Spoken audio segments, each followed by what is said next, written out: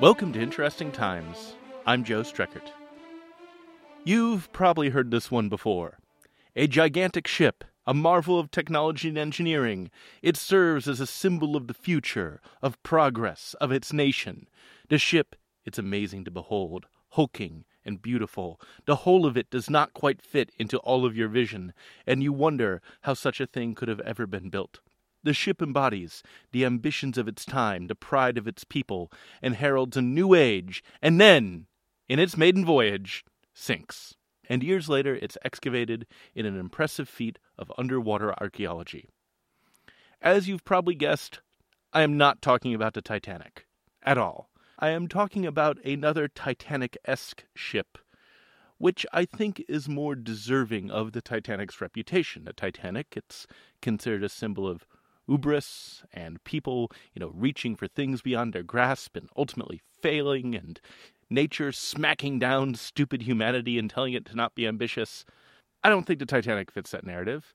I think the Vasa fits that narrative much, much better. The Vasa was a Swedish ship that was literally too fancy to live. In the 1620s, Sweden was becoming something of a regional power in Europe. King Gustavus Adolphus, he's generally considered to have been an innovative and effective military commander, and he led his country to a series of important victories during the 30 Years' War.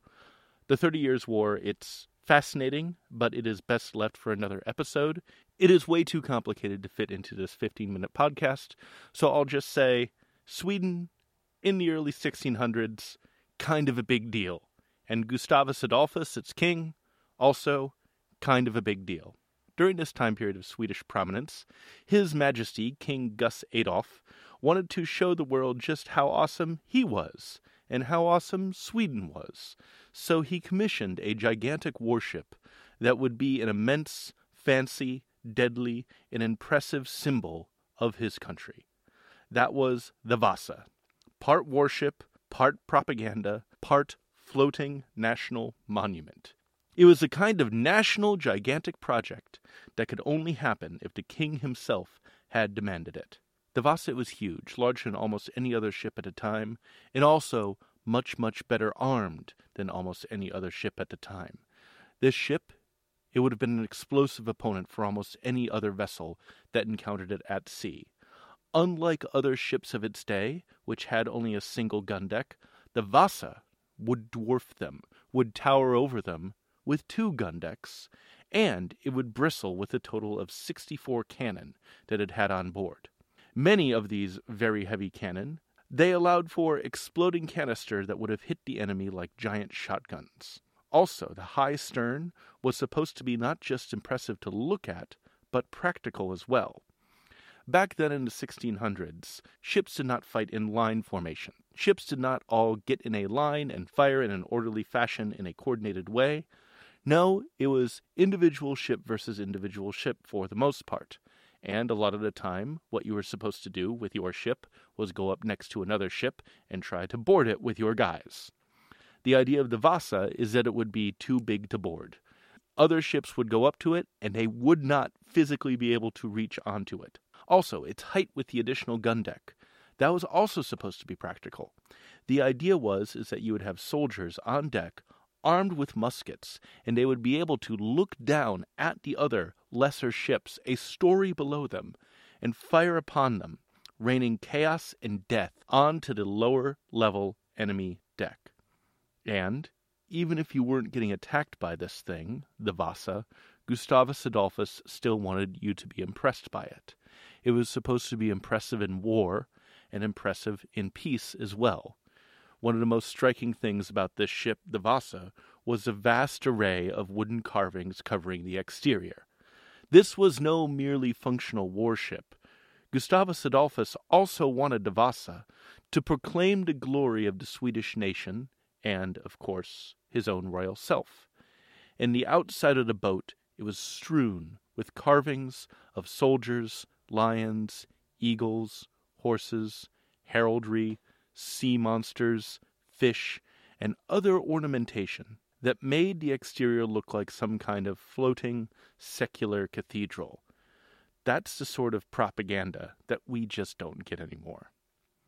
So, On August 10th of 1627, the Vasa set off on its maiden voyage, and this gigantic, gun-toting, ornament-laden symbol of Swedish supremacy immediately ran into problems.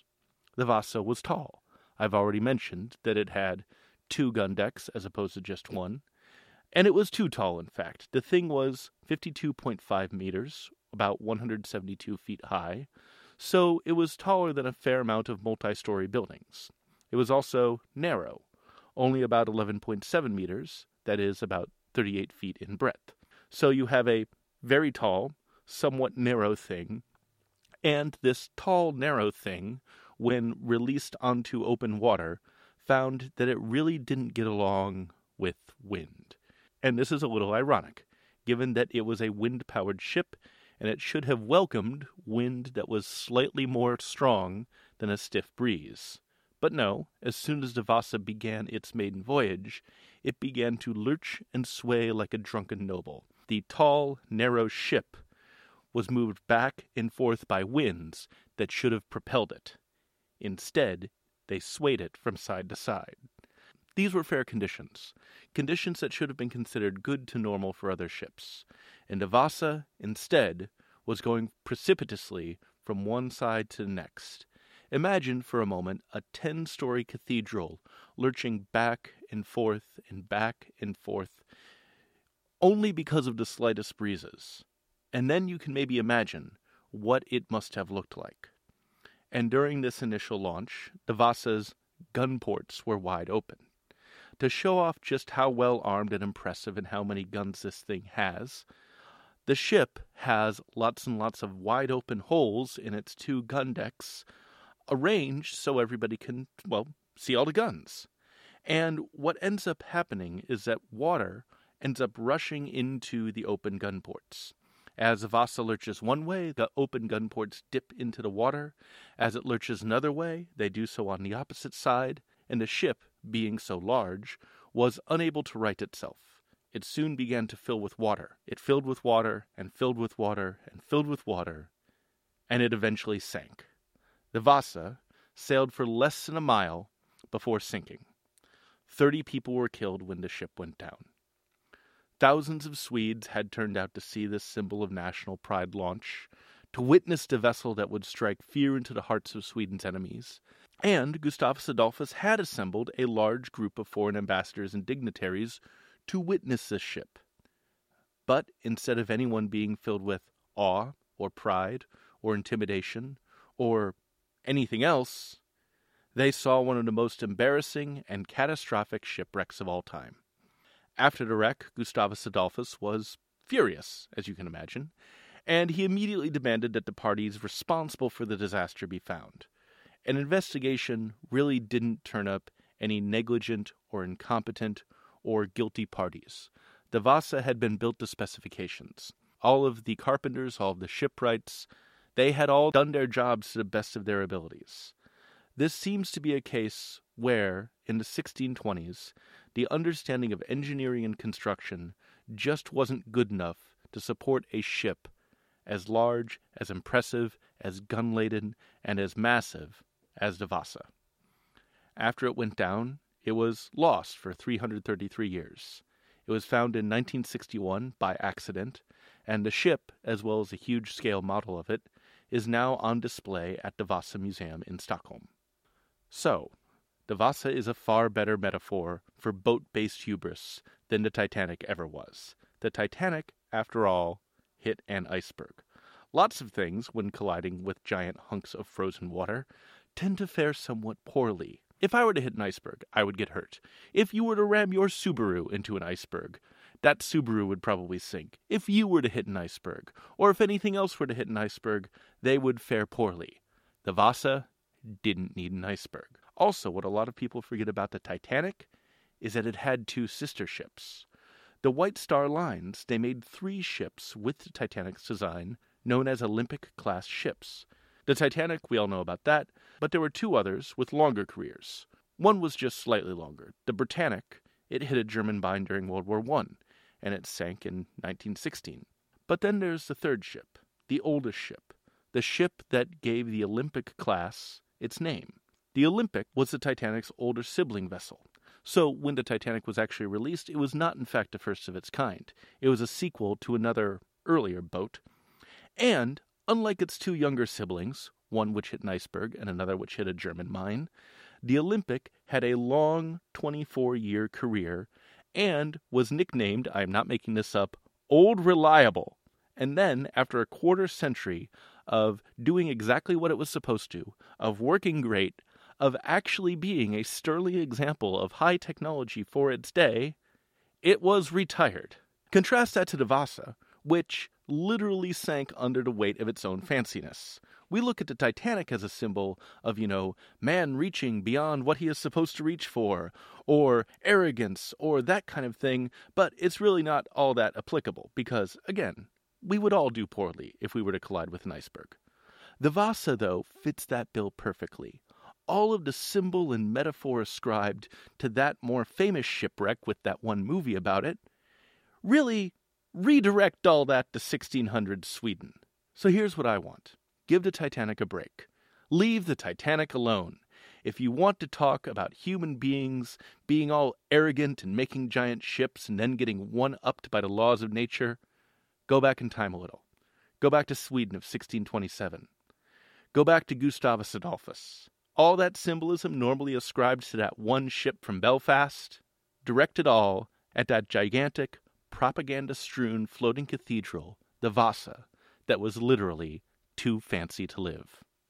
Interesting times. We are recorded at the studios of Portland's own X-Ray FM, 91.1 and 107.1 in Portland, Oregon. We are engineered by Arthur Rosado. This podcast is entirely funded by Patreon supporters. So, unlike Gustavus Adolphus, I do not sit around with a giant treasury with which I can make fancy boats. Instead, this podcast is entirely reliant upon you guys. If you would like to support the podcast, go to interestingtimespodcast.com, click on Support Interesting Times on Patreon, and please do that. Thank you very much, those of you who have supported it already. We're on Facebook, facebook.com/interestingtimes with Joe Streckert. Go ahead and follow me on Twitter at Joe Streckert, on Tumblr. We're on iTunes. We're on Stitcher.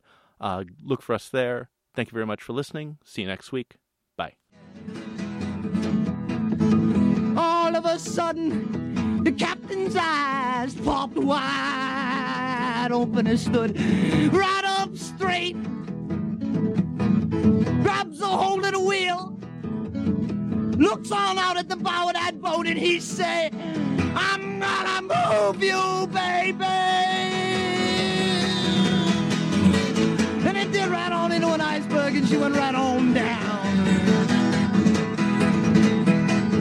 It was midnight on the sea, the band was playing it. My God, very well, Titanic, very well. Now they wouldn't let Jack Johnson on board. They said the ship don't almost go, very well, Titanic, very well. That's the true story of the Titanic, folks.